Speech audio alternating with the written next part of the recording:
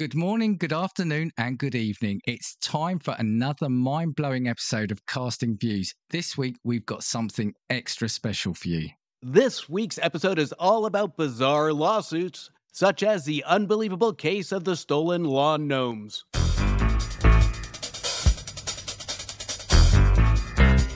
A quiet suburban neighborhood, a sea of well-kept lawns, and the residents living in perfect harmony until the great gnome heist of 2023. We've got an epic legal battle that will have you on the edge of your seat. In this corner, we have the amazing Mr. Justin, the proud owner of 57 garden gnomes, each one with its unique personality and charm. And in the other corner, the audacious Mr. Dan, who claims that the one Mr. Justin's gnomes, Norman, jumped the fence and trespassed onto his property.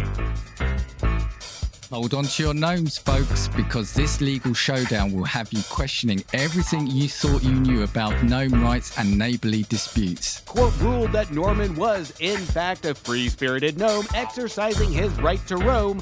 Mr. Dan filed a countersuit claiming that Norman was moonlighting as a party gnome, stealing the spotlight at his backyard barbecues.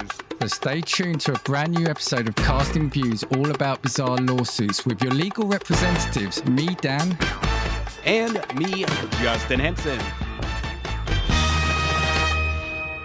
Legal disclaimer for Casting Views. The gnome case is a piece of fiction purely for podcast advertising purposes, and any similarity to a real case is purely coincidental. Casting Views is purely for entertainment podcast. We do not offer legal advice, and should you decide to follow, we are not responsible for any outcome. Dan and Justin are podcast hosts, and are not, in fact, legal representatives. No gnomes are harmed in the making of this podcast. Court is now in session. Oi, oi, oi.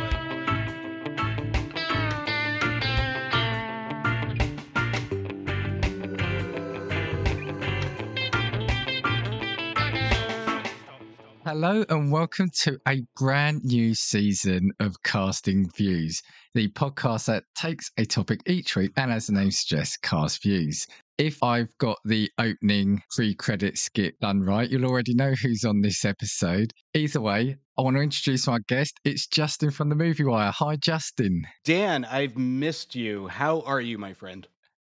All the better for seeing you. Now, unfortunately, No, I'll keep going.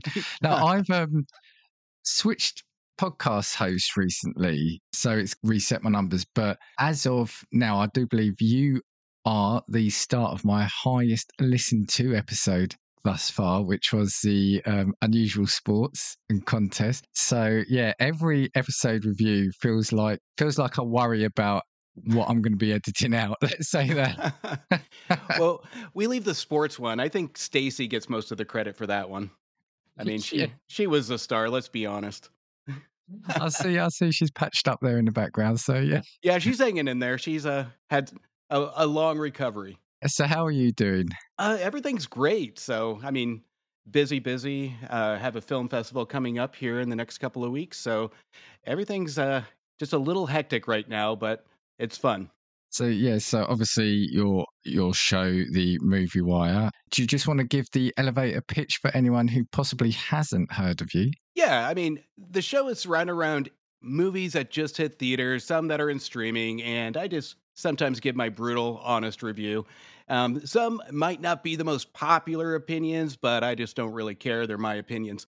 But no, we have some fun with it, and I try to review just about any new release, especially that comes out in theaters each and every week, about 3 to 4 movies. And honestly, you do wear your emotions on your sleeve, don't you? So sometimes, yeah, your reviews have me creasing up.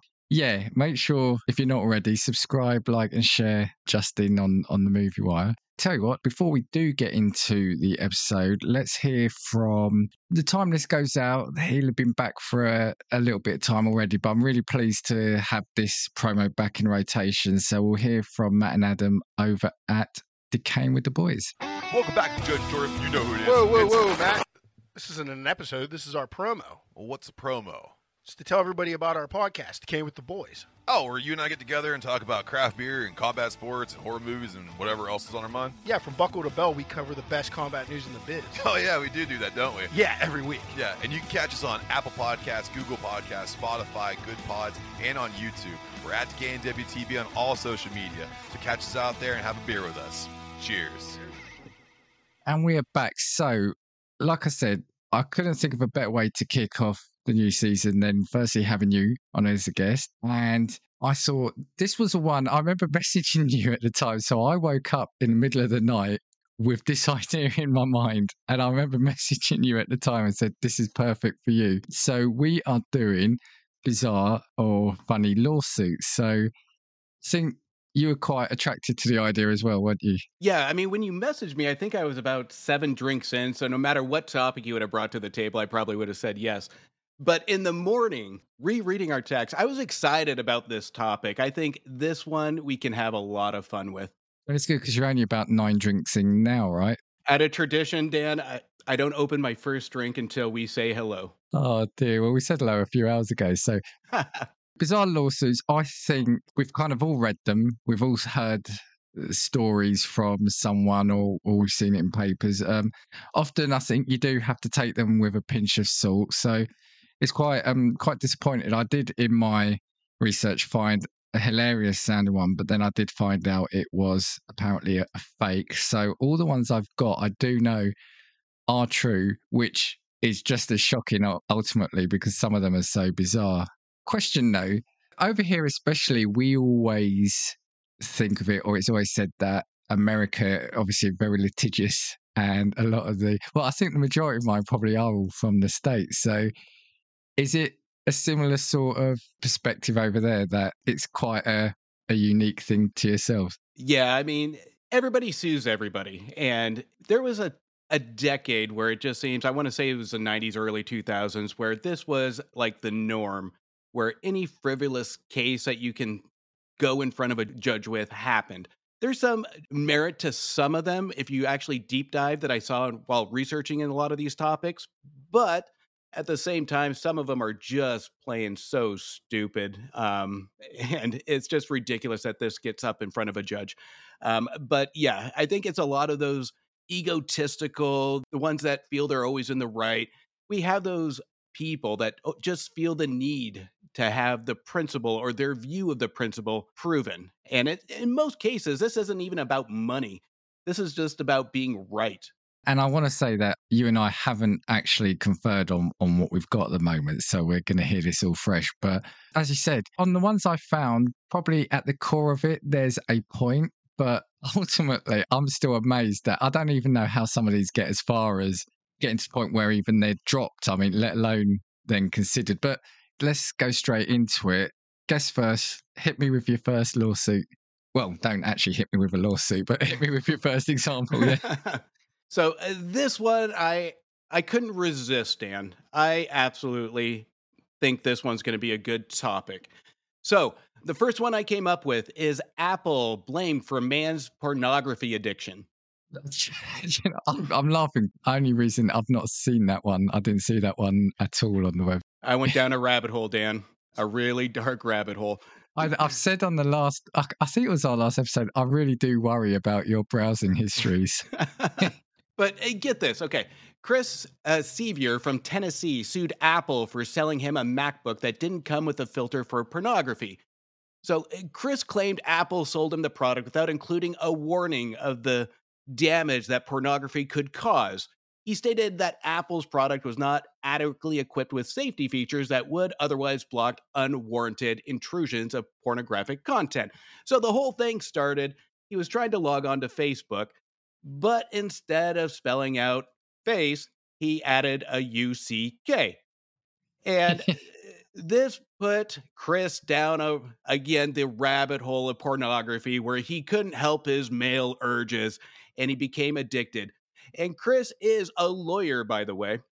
Shocker. So this is where it could almost be a bigger debate because here's what the lawsuit included. Not necessarily a dollar amount, but he requested that Apple sell its products with an automatic filter to block porn.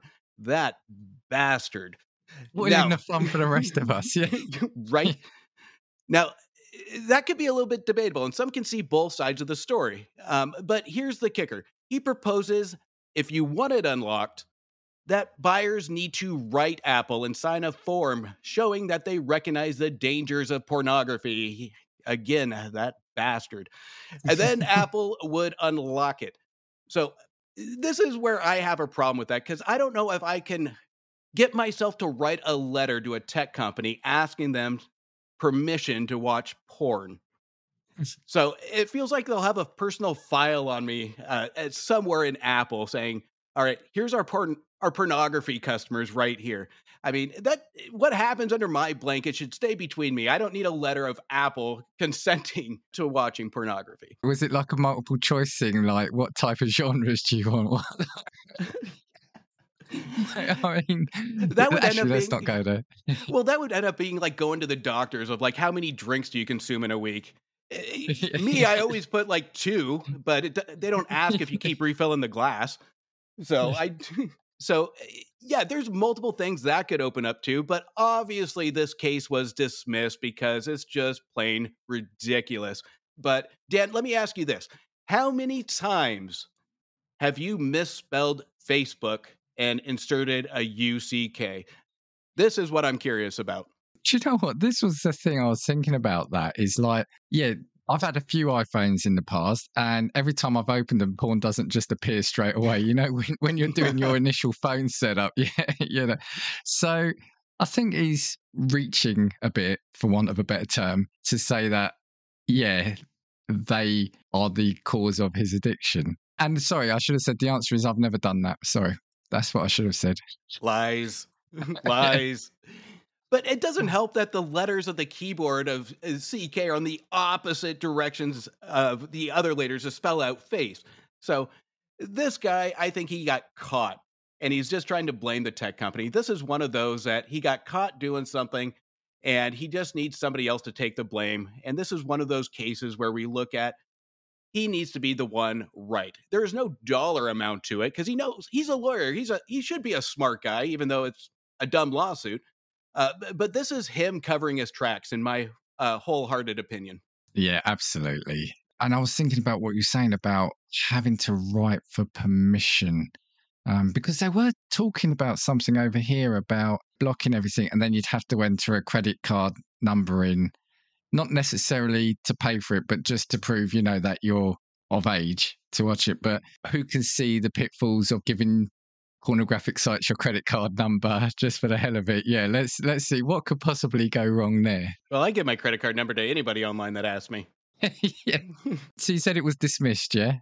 It was dismissed. And I almost wanted, I was looking for a follow-up to this, because when you bring up a case like this as a lawyer, that has to be damaging, especially when you have a lawyer that has an addiction to pornography, and then you end up suing a tech company because of your addiction. This isn't the tobacco company. This is a cell phone. I mean, good Lord. But unfortunately, I didn't see any follow-up, which is unfortunate, because I think this should be a movie, by the way. Most of these cases that I found would be an amazing movie. Actually, we should do that for some of these, because I don't know if you heard, I think, actually, I was going to say you pop up, but we won't say that. You crop up on a number of episodes of mine, especially, I don't know if you heard the one with K&J around bizarre jobs. Yeah, maybe we should see which one of these would be good review fodder for your show. So, well, at the moment, the good news of yours is then that people can accidentally stumble onto a porn on Apple phones because of this case being dropped. So, yeah, if that's your thing, you're still safe. This just shows that the court system works in America. Yeah. Okay, I have got one from 2017. I'll say the results. So the lawsuit was dropped. However, the actual case was a man suing his date for being on her phone. This was a man in Texas filed a lawsuit against a woman for the cost of a movie ticket after she texted during their cinema date. Brandon Vesmar, 37, said the woman walked out of the screening of Guardians of the Galaxy Volume 2 when he complained about her persistent phone use. Mr. Vesmar filed a petition in the state capital of Austin last week seeking $17.31. So for those of us on my side of the pond, that's £13.30, arguing his date's behaviour was, quote, a threat to civilised society. He claimed her behaviour was breaking theatre rules and affected his movie watching experience. Crystal Cruz, which, firstly, what a name. Brilliant name, that. Initially refused to reimburse him because he took me out on a date. However, she relented after US TV programme Inside Edition reunited the pair at the same cinema. The date just didn't work out, she told him, adding, just leave this alone. Anyway, ultimately, what she was saying that she began texting about 15 minutes after the movie began during their first date. It was a first date from hell, he told the newspaper. He said he asked her to stop, and when she refused, Mr. Vesmar suggested she go outside to text. The woman left and did not return. He texted her the next day to ask for the price of the ticket, but she refused the initial request. Ultimately, he dropped the lawsuit after she handed over the money, which he counted in front of her. I mean, to me, that's always like the icing on the cake for this. To her defense, she said she only texted two or three times with her friend who was having a fight with her boyfriend. I had my phone low and I wasn't bothering anyone. According to the lawsuit, the texting was a direct violation of the cinema's policy and she adversely affected this and other patrons' viewing experience. Whilst damages sought are modest, the principle is important as defendants' behaviour is a threat to civilised society. So, as a kind of movie-based one, there's a few points in there that really stand out to me. But yeah, what did you think of this one? So I'm on both sides here. Like, my biggest pet peeve, because usually when I go to a movie, I'm always in the back because sometimes I take notes and I don't disturb. But being in the back, you see everything. And my two biggest pet peeves is seeing that damn light in the auditorium like a beacon. No matter how low you have that phone, we can see it. And the second piece of it are the people that tend to whisper super loud, thinking that they're whispering, but they're actually just talking loud. But I can see his point of view because obviously it did disturb somebody because he's the one filing the lawsuit. He saw it and he's the one paying to actually view the movie, whether it's a date or not. The fact that he dropped it and she paid up, which good on her, just get it done with, whatever. But you can tell this is one of those instances where he just wanted to be right and prove a point, just for the mere fact of counting the money in front of her. So this wasn't about it. In a way, I give kudos to this guy for standing up because it is one of the most obnoxious things when you go to a movie. And we see it more and more ever since the pandemic ended, of people just having those same rules of them sitting on the couch they bring to the movies. And it drives me nuts. So I'm more on the side of this guy. The way he handled it, probably a waste of time, but it's the principle, Dan. Yeah, my first thought as well when I was looking at this is, what was your view of Guardians of the Galaxy Volume 2? I mean, that was the first question I wanted to have for you. Well, that's the crowd you definitely don't want to do it with. Like, you'll get tar and feathered if you're sitting there on your phone in a Marvel movie. Out of any movie, that's the movie not to do it. So, I mean, Guardians of the Galaxy 2, I thought it was fun. I enjoyed Guardian of the Galaxy 2. But yeah, there's a mere stupidity to this. Joking aside, though, yeah, I agree with you. Now, I've said it on here a couple of times. When it comes to cinema going, I tend not to go or don't go that often anymore. And a part of it is that every time I go, the experience is ruined. And it's either, as you said, it's either phone use, it's either talking, or it's the people that think that opening sweets really slowly is better than just ripping that paper open and prolonging that noise, or the people that the popcorn on the top of the bucket isn't good enough. No, they want that piece of popcorn right on the bottom of the bucket. So I'd pay an extra $5 just to go to a screen where you couldn't have food, phones, or talking. You know, that's me. Well, it's funny that you say that because. And it's usually the people that are opening it. Usually, if you have to, you do it during a loud part of the movie or when the movie's starting. These people wait to the quietest point of the movie to just really try and open that packaging. And they think they're being clever. It's the same as trying to whisper when you're whispering still loudly. You might as well just talk because it defeats the point. And also, we're going off on a tangent here. I might have to do an episode on bad manners. Can you not eat for 90 minutes or 120 minutes? Yeah, it's the How same with unfit the are cell you? phone. Guess what? You're talking to your friend that just got dumped. She's still going to be dumped in an hour and a half. What's the difference? I think she will live for 90 minutes. I shouldn't say that. I don't know the whole story, but you know what? But still, there's nothing that can't wait 90 minutes that's not life-threatening. Put your phones away. Yeah. But back on track. Yeah, I kind of see the point, but I mean, surely wouldn't it cost more than $17.31 to bring this case to trial? Dan, and it's yeah, the principle. yeah, and I just love that pettiness of him counting it out. I mean, for me, it's like just move on. You know, it's $17. Just move on.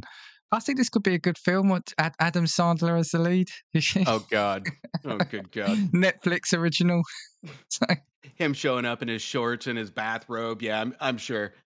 But yeah, like I said, crystal clear. I just think that's great and deserves to be a film just for that name. Right. Okay. Over to you. What's next? This one I think we might have some good discussion on because I'm still on the fence on the legal aspect and the moral aspect of it. But husband sues wife over ugly baby. Well, this is one I have seen it, and I think this is the one where there's potentially some doubt about it, but I do love this one. So this one still baffles me. The whole case is very simplistic. A court in northern China has sided with an angry ex-husband who sued his wife for having an ugly baby.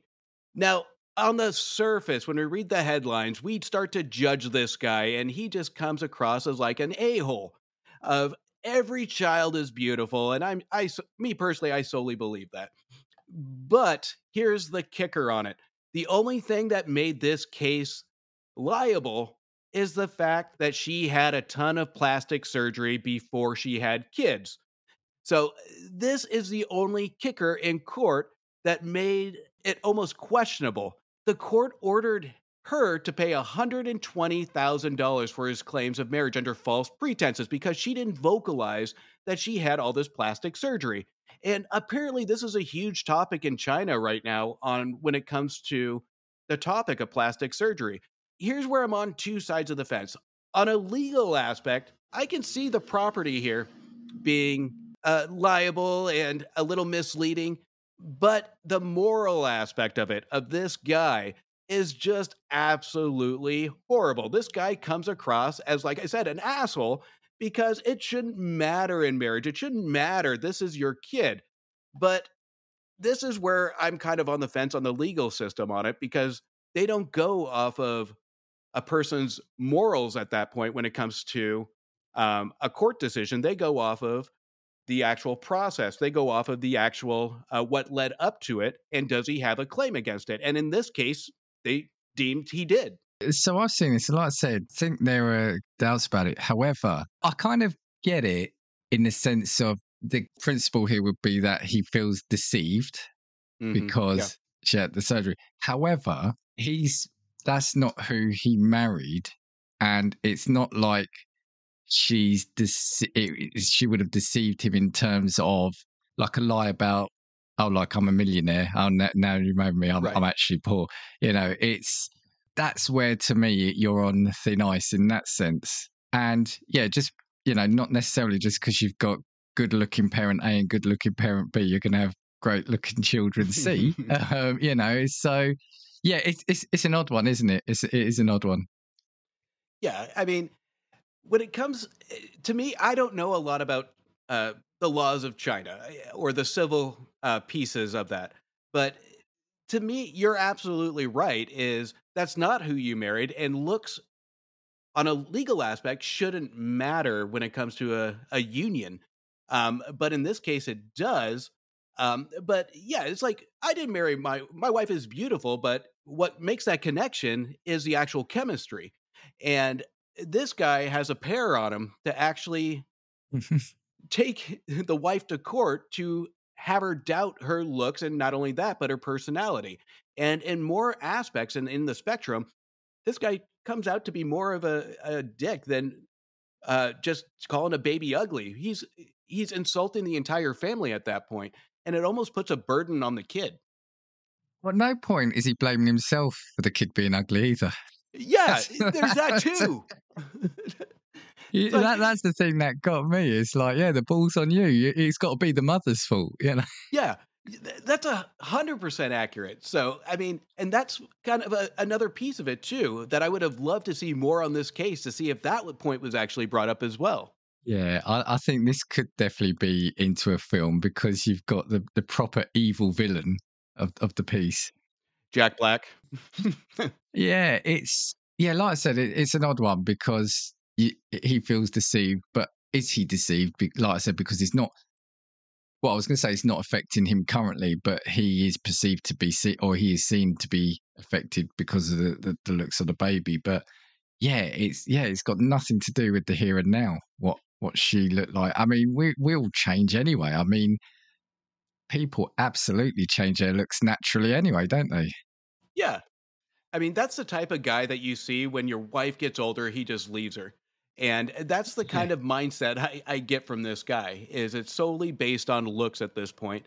And it's almost concerning for the kid as they grow up of having this one already in docket where we have it on the web of this guy. His name is out there with this article. I mean, can you imagine the kid growing up and reading this article and having your dad say, my dad sued my mom for me being ugly. It's horrible. Yeah, that's parents often keep like the newspaper of when your kid's born. Man. Yeah, that's probably one you really don't want. Why have we got no memories of when I was born? Oh, there were no newspapers that year. Son. Yeah. At least you got one also that was kind of outside of the States as well. So I tried. That's helped address it. Okay, I've got one here where just the summary alone, I stood there, or I sat there sort of aghast at it for about 5 minutes, but it's from 2012 and it's kidnapper sues hostages for escaping. So this is and let me say it outright, the lawsuit was dismissed, which obviously is the right thing. But a man who held a Kansas couple hostage in their home while fleeing from authorities was suing them, claiming they broke an oral contract. He says this was made when he promised them money in exchange for hiding him from police. Jesse Dimmick of suburban Denver is serving an 11-year sentence after bursting into Jared and Lindsay Rowley's Topeka area home in September 2009. He was wanted for questioning in the beating to death of a Colorado man, and a chase had begun in Geary County. The Topeka Capital Journal reported that Dimmick filed a breach of contract suit in Shawnee County District Court in response to a suit the Rowleys filed in September seeking $75,000 from him for intruding their home and causing emotional stress. Dimmick contends he told the couple he was being chased by someone, most likely police, who wanted to kill him. And this is it. This is quote. I, the defendant, asked the Rowleys to hide me because I feared for my life. I offered the Rowleys an unspecified amount of money, which they agreed upon, therefore forging a legally binding oral contract. I mean, just that alone is just amazing, right? Dimmick said in his handwritten court documents, Dimmick had said in his handwritten court documents, he wants $235,000 in part to pay for the hospital bills that resulted from him being shot by police when they arrested him. Neighbours said the couple fed Dimmick snacks and watched movies with him until he fell asleep, and they were then able to escape their home unharmed. Robert Keeshan, an attorney for the Rowleys, filed a motion denying there was a contract, but said if there was, it would not have been binding anyway. In order for parties to form a binding contract, there must be a meeting of the minds on all essential terms, including and most specifically an agreement on the price, he wrote. So for me, that's not even the point. Like, I thought over here, well, I know it's like contract law, but you can't be, what's the word, under duress when you agree to something. So forget about the fact there was no specific amount. He's broken into their house, I think, with a knife and a gun. Well, this one's one of those stupid ones where it's just, come on. Well, because I was reading this one too, but I really wanted to know what kind of snacks they fed him. That's what I'm curious about. That's what piqued my interest. But yeah, I mean, there's more to it than just having a verbal agreement when a guy, because I mean, he probably came in guns with a gun in his hand, or he had to have some sort of weapon, if I'm to make an assumption. And when somebody just bursts through your door and says, "Hide me, somebody's coming after me," what are you going to do? I mean, you have a split second decision, and that would be almost a definition of duress, is you don't have that opportunity for these folks to actually make a proper decision. And the fact they probably heard sirens in the background and they put 2 plus 2. But this is one of those that I kind of went through and went down another rabbit hole with this one, because there's multiple people that get convicted that try everything to keep out of jail, whether that's being in a courtroom, whether that's getting money. There's more cases like this than there ever should be when it comes to what criminals can sue for. But this one was absolutely ridiculous. Yeah, I mean, I've seen it before, and it might even have been over here as well, if I'm being honest. But I do hear a lot, and whether they're urban tales or whatever, about intruders hurting themselves as they're breaking in and then suing the owners of the house for their injuries. I just think it's amazing that in this case, yeah, the victims were suing for intrusion and the intruder was suing breaking of contract. It's just mind blowing. It's again, go use that phrase, like the balls on the guy for trying to do that. Yeah, it's like that movie Liar Liar, where you have the secretary go into that speech where a burglar breaks through a window and then injures his leg and then sues the homeowner, and then the burglar ends up winning. It all depends also, that we haven't brought up, is how good the lawyer is. Obviously, in this Yeah. case, a court appointed one probably isn't going to be in his benefit. But I mean, a lot of these cases that we've run into, we do see some prize wins out of these. And that's just the definition of a really good lawyer, to really polish up a big pile of crap. Yeah, this could absolutely be on the big screen. And I think you could go either two ways. It could be a spoof comedy or it could be a gritty Law and Order style. You know, the first half being the tense breaking and the last half being a courtroom showdown. Yeah. Ooh. Ooh, I think with that description, I think you're leading the pack on what should be a movie at this point. Because I think there's a lot of possibilities with this one, but I think kind of an action comedy or even borderline thriller might actually work with this one too. With the de-aging technology, maybe Robert De Niro kind of allocate Fear Intruder, maybe, you know. Ooh, yeah. Yeah, there we go. Well, There we go. Actually, well, on this, I thought something rang a bell. So if you'll allow me to add like an addition to this. So I did have one from 2002 on a similar vein where trespassers sue property owners and they did win. So this was a federal jury awarded two men a total of $24.2 million for getting severely burned by electrical wires when they were teenagers trespassing on railroad property in Lancaster, Pennsylvania. Attorneys for Amtrak and Norfolk Southern Corporation claimed the two men, aged 17 at the time of the accident, were old enough to know what they were putting themselves in danger. The plaintiff's lawyer, while conceding his clients were trespassers, said the property owners were still responsible. And yeah, again, this kind of really angers me. I want to say it blows my mind, but stuff like this just angers me. yeah, I read that article too, and I've read a lot of cases on these trespassers winning cases of being injured on the property, and a lot of these cases I've seen is either you have a really good lawyer, or the fact that safety precautions from like Amtrak weren't followed to properly secure the wiring or whatever it may be. They have to prove negligence in this aspect. And there, it had to be one of the two, where the lawyer was really, really good to really polish this up, or the fact that they were negligent on one aspect. But if we're looking at the outside of just somebody reading this article on just common sense, it it to me, I think the law gets a little too complicated. You were in a place you were not supposed to be. You're guilty. So if you're going to make that decision, then guess what? Let nature take its course. I mean, these kids, I hope they learn their lesson at that point. But if we're rewarding them money, absolutely not. 24.2 million That's at insane. what? So they were 17 at the time. It was, oh, well, it was the same year, I think, wasn't it? So yeah, so sort of 17, 18 years old, they've got that amount of money. Now, for me, yeah, look, if there was danger, if Amtrak had not followed some safety procedures, fair enough. if it was a member of their staff or their, I don't know where this was. It says it was on railroad property. So if it was staff or any or contractor, then absolutely fair enough, sue away. But the fact that their lawyers said they were trespassers, so surely can they not be sued for trespassing then? Because you've admitted they are. So I don't know if you would be able to sue if there was no damage. I mean, trespassing could be a criminal offense, but I don't know if you can just sue for a one-time trespass. I know there's legalities to breaking the law on that aspect, but if it was Amtrak, it was me.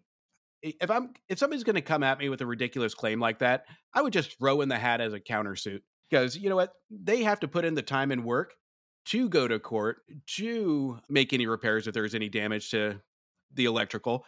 So, I mean, I think it should have been a countersuit, in my opinion. Yep. Anyway, that was one that angered me. So anyway, sorry, over to you. This one hits close to home for me, Dan. So, in 1993, one of my favorite years, drinking beer does not make fantasies come true in this lawsuit. In 1993, Richard Overton sued Anheuser-Busch for $10,000 for false advertising. He claimed the beer ad caused him emotional distress, mental injury, and financial loss. Overton said the company's ad showed beer's ability to enable scenic tropical settings and beautiful women and men engaged in unrestricted relationships or partying, when this was actually not the case. He eventually lost the suit. Because if I was the judge in this one, I would tell him that he wasn't drinking enough beer. Because in most cases in my 20s, you know what? If you drink enough beer and you know what, you will get there. You will see beautiful women, just not when you wake up. That's brilliant. Sorry, and you said, was that dropped, did you say, or it didn't even get... It was completely dropped. So it went to court and then it was dropped. I mean, that's like the... Well, it's not like it at all, actually, but I'm still going to say my thought now I've started speaking. So the whole Pepsi Where's My Jet thing, have you seen that? Yes. So when you watch that, it's clearly, you knew it was clearly a fantasy. Yeah. But the legality or the kid watching it thought, no, they've not specified it's not. So do you have to specify? And one thing I do love, we don't have it over here because we don't really have medicine advertised on the TV here other than general over-the-counter like cold remedies, etc., or painkillers.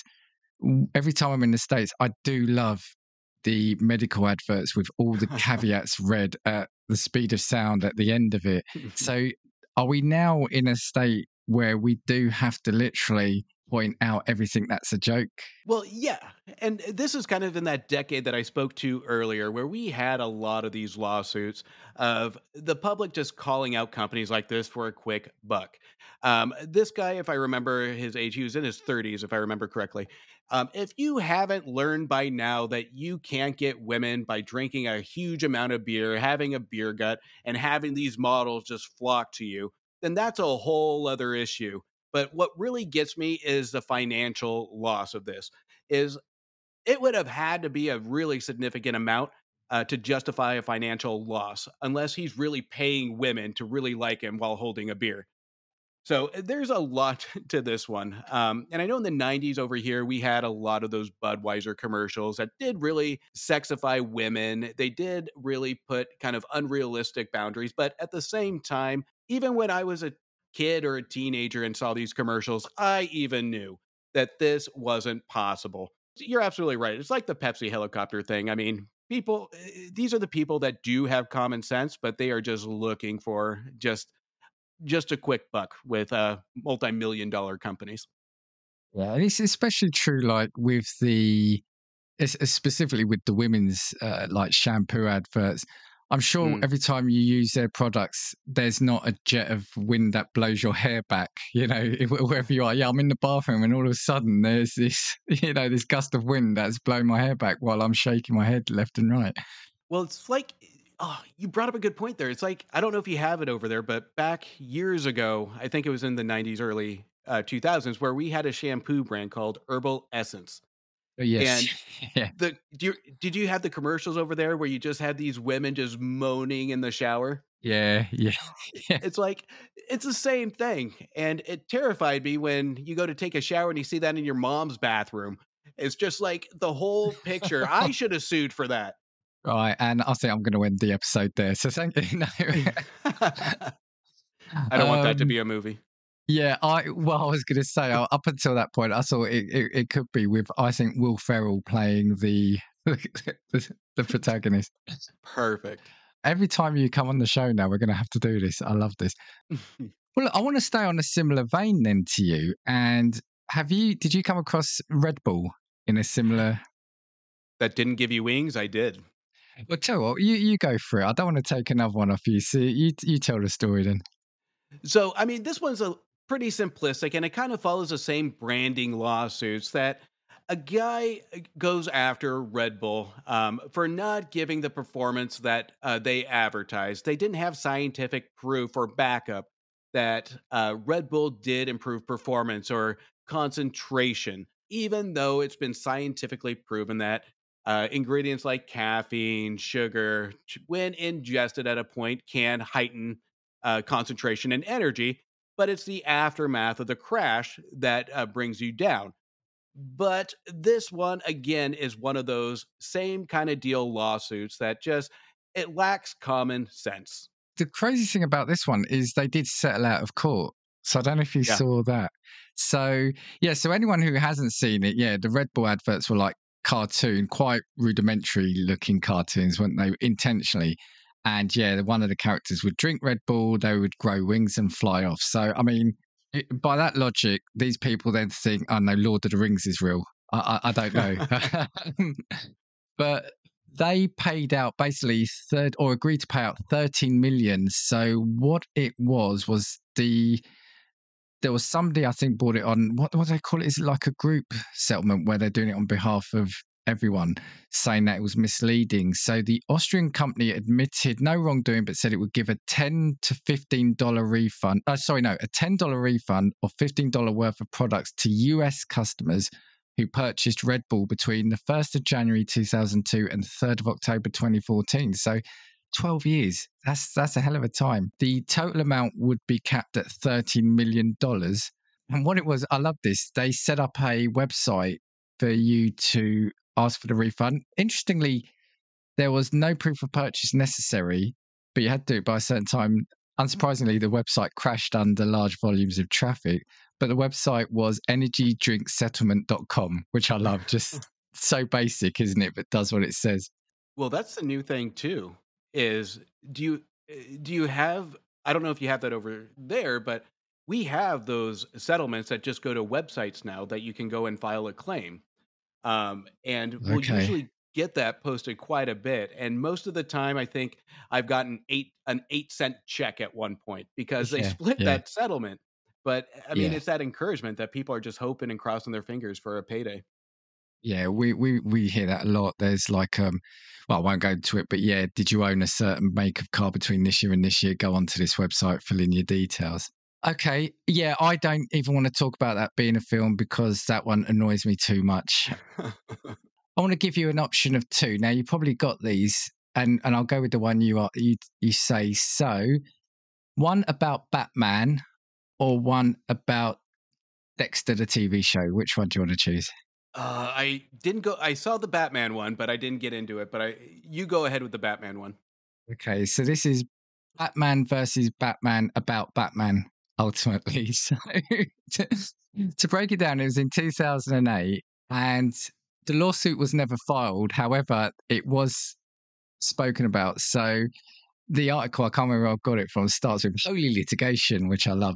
So in a story worthy of Gotham City tabloids, the mayor of Batman, which is an actual town in southeast Turkey, said he was going to sue Warner Brothers and Christopher Nolan for using the name of the city without permission for the film. Specifically, this was for The Dark Knight. The city's mayor, Hussein Kalkan, wanted compensation from the movie's royalties, claiming the movie's success had negative psychological effects on the city's residents and hurt local businesses trying to register in other countries. Ultimately, the lawsuit was never actually filed, but I would put this down as surely this is almost like this is great publicity, right? Yeah. There's no way they had hardship from this because even if I didn't hear about this article, if I heard the name, I would want to go there. I mean, if anything, that should have improved their tourism. And I can almost bet that if it got to court, they wouldn't have anything to show a loss. They'd show a gain. Yeah, and surely you would play on this. I mean, if there was a town here called Batman, they'd be charging people to go into it, let into the town itself, let alone sue them. So, yeah, it's just silly. I mean, I think probably it was an attempt to get some publicity, hence why they dropped it or didn't even go as far as doing it. But somebody probably said to them what you said. Look, we could probably get more people coming in. We could make more money by appealing to the cinema fans rather than not. And also, why wait till The Dark Knight comes out? Batman's been a thing since before the Nolan trilogy, right? Well, that's like over here. We have a town called Christmas. And you know what? They don't celebrate Halloween all year. They actually focus around the town name, and it's Christmas 365 days out of the year. You have shops that are open 365 days out of the year. They're surrounding Christmas. I would love to go to a town that focuses around Batman for 365 days out of the year. That's like a dream for comic book guys. Yeah, I don't know, get Michael Keaton to do an ad for it. You know, like these tourism ads. Get Michael Keaton, I don't know. Ben Affleck, George Clooney, he's struggling for work nowadays. That would be awesome. Yeah. Town of Batman, Justin and I are available for all your advertising needs and promotional needs. So hit us up. So I just hope they don't sue this now for us mentioning it. No, I think we should do an on the road trip where we just show up as Batman or Batman and Robin. You can be Batman, I'll be Robin, Dan. I'll give you the pleasure of that. Okay, excellent. Thank you very much. Thank you. What else have you got? So this one I found interesting is in 2014, Shane Prowler from the Houston Fire Department filed a lawsuit for discrimination of his fear, which is the fear of fire. He claimed his fear was a disability that he was discriminated against because of his disability. His case made it to the Texas Supreme Court, which ruled there was no evidence that Prowler was discriminated against. Now, in fairness to the Houston Fire Department, they did give him a desk job, but he turned down the desk job. He didn't want a desk job. He wanted to be part of the fire suppression unit. So that means he hung out in the truck while everybody else fought fires and he didn't have to do the work. So you have a firefighter that seeks out a career, but he is terrified of fighting fires. So was he afraid of fires when he got the job, or was it something that happened on the job? Do we know that? We don't, because the case doesn't go into a lot of detail, and that very well might be is that he might have had a traumatic or something that built to the anxiety. But here's what really makes a question mark on top of that is when offered a desk job, he still wanted to be part of the fire suppression team, but he couldn't Yeah. do anything on the fire suppression team. So he had a fear. It's like he's almost torn when it comes to what he wants to do. So this one, it finds me interesting because when we look at the disability piece of it, this is where I think it's almost a hot topic nowadays of what contributes to a disability, and that's I think being pumped full of in courts right now of what contributes to a disability. Um, but topics like this I found interesting, but I do give credit that at least they work with uh, officers or firefighters that have those traumatic events and try and work with a solution so they're still employed and they keep their pension and all that. So, but this one again was dismissed out of court. It was dismissed. Yeah, I think the thing about that one is, him not taking the desk job, which I get it. Maybe it feels like it's a weakness or something, but Hmm. is he then not taking the place of someone who would be participating? I don't know. I mean, the happy medium would be take the desk job and see how it goes. Then Right. about re-acclimatizing yourself back to maybe the other role. But yeah, interesting one because you see the headline and yeah, you can kind of make a judgment on it. But yeah, it's once you start getting into the details of it, isn't it? Yeah. Okay, I've got one here. Let me scroll down. Man sues himself for $5 million. 1995. So as you said, the 90s were a good year. Robert Lee Brock, an inmate at the Indian Creek Correctional Center in Chesapeake, has sued himself for getting drunk and violating his civil rights. And he wanted the state to pay him $5 million. Brock, who was serving 23 years for breaking and entering and grand larceny, filed a 7-page handwritten lawsuit in Norfolk's federal court. Quote, I partook of alcoholic beverages in 1993, July 1st. As a result, I caused myself to violate my religious beliefs, Brock wrote. This was done by my going out and getting arrested, which caused me to be in prison and receive a 6-digit ID number. Now, I don't know what that last bit means. Oh, is that like a prisoner number, is it? Or Yeah. Oh, okay. Right. Not that I know, Dan. I'm just... Yeah, well, yeah. I've seen that mugshot on the wall in your background. For violating my religious beliefs, I want to pay myself $5 million. But I asked the state to pay for it on my behalf since I can't work and am a ward of state. Brock wanted $3 million for his wife and children for the pain and suffering and college tuition. He wanted $2 million for support over the next 23 years in prison, and when I get out, I'd pay it back to the state by court order. I am a failure as a husband, a Christian, a Cherokee, and a prisoner, Brock wrote. Judge Rebecca Beach Smith was unimpressed. She dismissed the lawsuit as frivolous. Plaintiff has presented an innovative approach to civil rights litigation. However, his claim and especially the relief sought are totally ludicrous. So, yeah, that's actually, when I look at it, I think that's a fascinating one. Yeah. And kind of what I spoke to earlier, you see a lot of these cases come in. And, well, I will give him a little bit of credit, a very tiny bit of credit, is that at least he asked for money for his family. So I'll give him that. But the kicker is asking the state for the money and then going on to say by court order, he'll pay the money back. He ain't paying back anything. Stop it. So come on. But this is where the law is kind of shadowy, I think, in my opinion, where we have a lot of these convicted felons or prisoners that just throw darts at the wall, hoping to land a lawsuit because they get to spend time out of their cell. They get to have a shot at scoring some money at some point, even though a very slim. This one obviously wasn't going to go anywhere, but I think this one was just a mere fact that he wanted to omit or to deal with his guilt and have a chance to get out of his cell. Like I said, there's a part of me that is quite impressed with this one because he is doing it from a legal perspective. It's about his civil rights and he's suing himself for damages. I mean, ultimately, if you're suing yourself, surely you have to have the money to pay yourself it. I don't know how that would work. But yeah, bizarre but fascinating one, that one for me, yeah. Well, the key word there, Dan, is have the state pay for it. So he's not out anything. Yeah. So I have one more, I think, and this one, I don't know what side of the spectrum I'm on this one, but in 2018, man wants to legally change his age. Hey. So, a 69-year-old Dutchman wanted to legally change his age in order to avoid ageism. Emil Rattenband claimed he felt discriminated against because his real age was affecting his job prospects as well as his chances of success on Tinder, a popular dating app. That one I can respect. All respect to him. But so this case was thrown out, but here's the kind of the summary from Rattenband, who gave an interview to a newspaper explaining his logic for the changing of his age other than the Tinder aspect.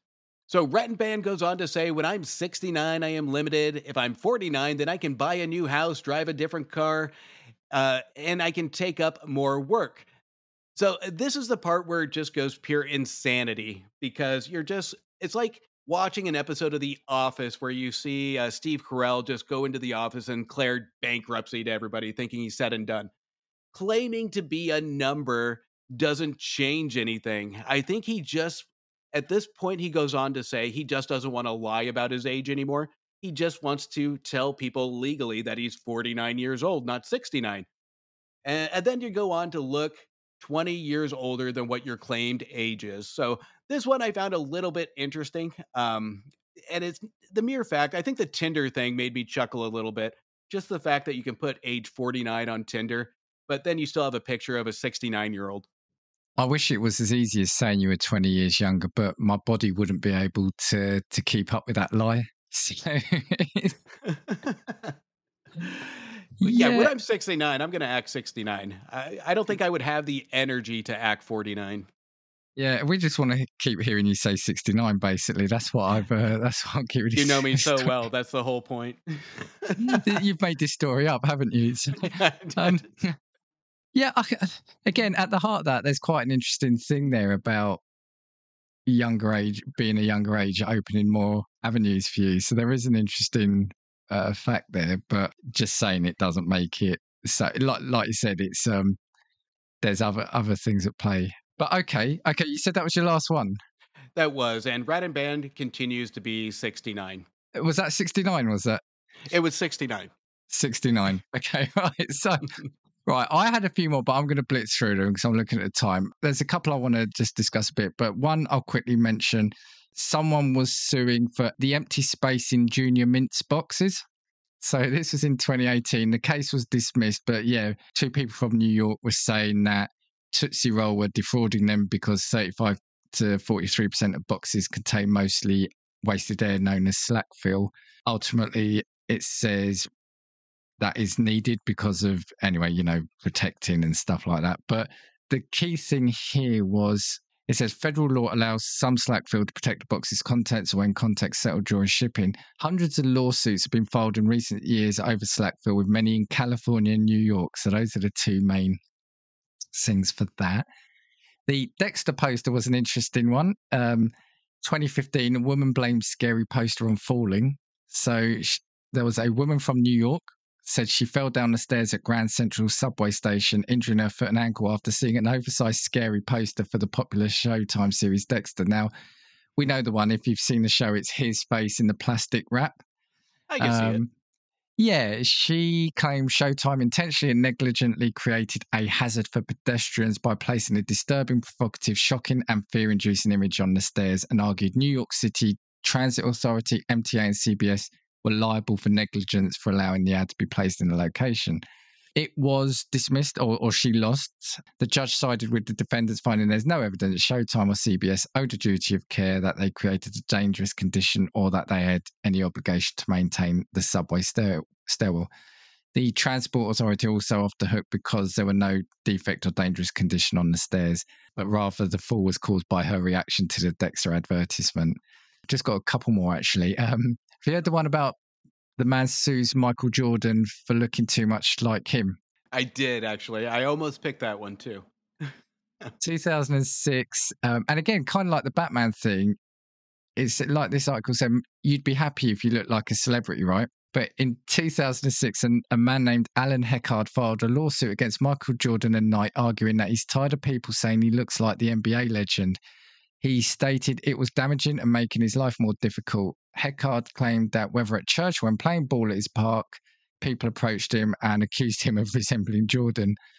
I play ball and people constantly stop and look at me. I'm constantly being harassed, he argued. I should be able to enjoy my own life, but everywhere I go, people tell me I look exactly like him. He attempted to sue Jordan and Nike for $416 million.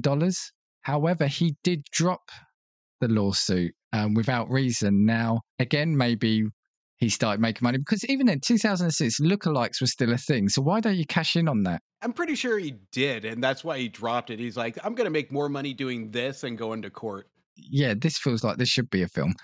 And the last one, this is one I wanted to mention. This is brilliant. So, woman sues Kraft Heinz company because she says Velveeta's microwavable mac and cheese cups are not ready in 3.5 minutes. U.S. District Judge Beth Bloom in Miami dismissed Amanda Ramirez's proposed $5 million class action lawsuit from last November against Kraft Heinz Company, in which she alleged it falsely advertised the time it takes to get the mac and cheese ready. Consumers are misled to expect the product will be ready for consumption in a shorter amount of time than it really takes to prepare, the lawsuit stated. Defendants sold more of the product and at higher prices than it would have in the absence of this misconduct, resulting in additional profits at the expense of customers. Ramirez claimed that the 3.5 minutes on the packaging referred to cooking time only. and this is a bit I love. According to the directions on the back of the packaging, there are 4 steps in preparing the product, the soup reads. First, consumers must remove the lid and cheese sauce pouch. Next, they must add water to fill line in cup. Stir.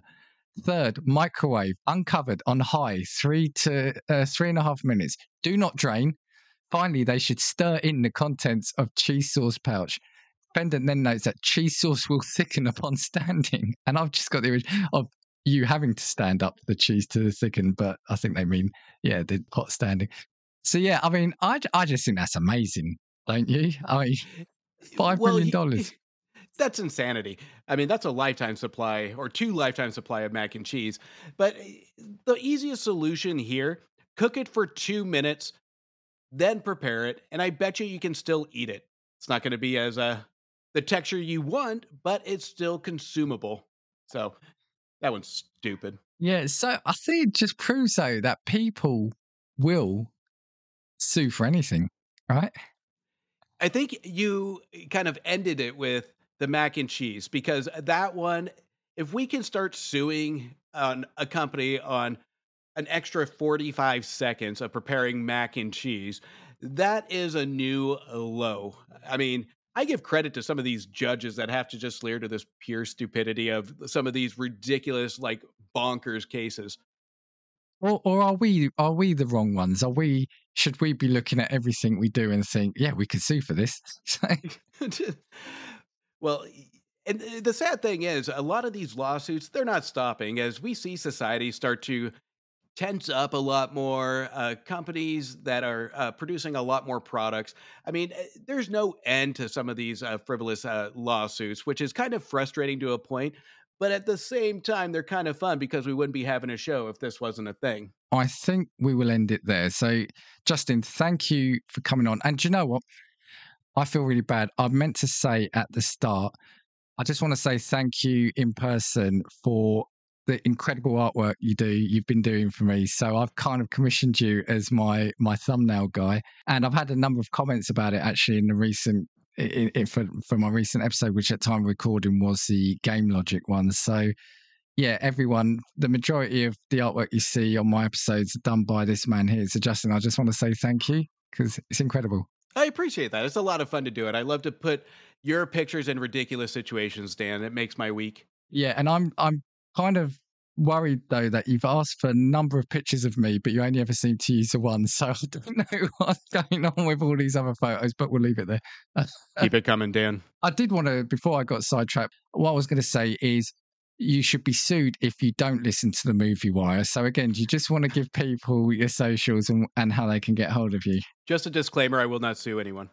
Yeah, absolutely. You can listen to me. You can listen to the Movie Wire wherever you listen to podcasts, and you can check me out on my socials, Instagram, Twitter, or a letterbox at Movie Wire Show. For me, as I said, start of a new season, and I am looking for anyone. If you want to be a guest on the show, do get in touch with me. You can get hold of me at castingviewspod@gmail.com or drop me a message on Twitter or X, whatever it's called. What's the other one? Threads. And I'm on Blue Sky now. So I do keep joking that every week, every episode, there's another one we have to promote. So if you're interested, if you like what you've heard, you want to be on, drop me a message on any of those. Thank you for listening, and I'll catch you next week. 3, 4. If I want your opinion, I will give it to you. Come on, check what we've got, 'cause you need it. Don't make us get a spark and force feed it. Come on.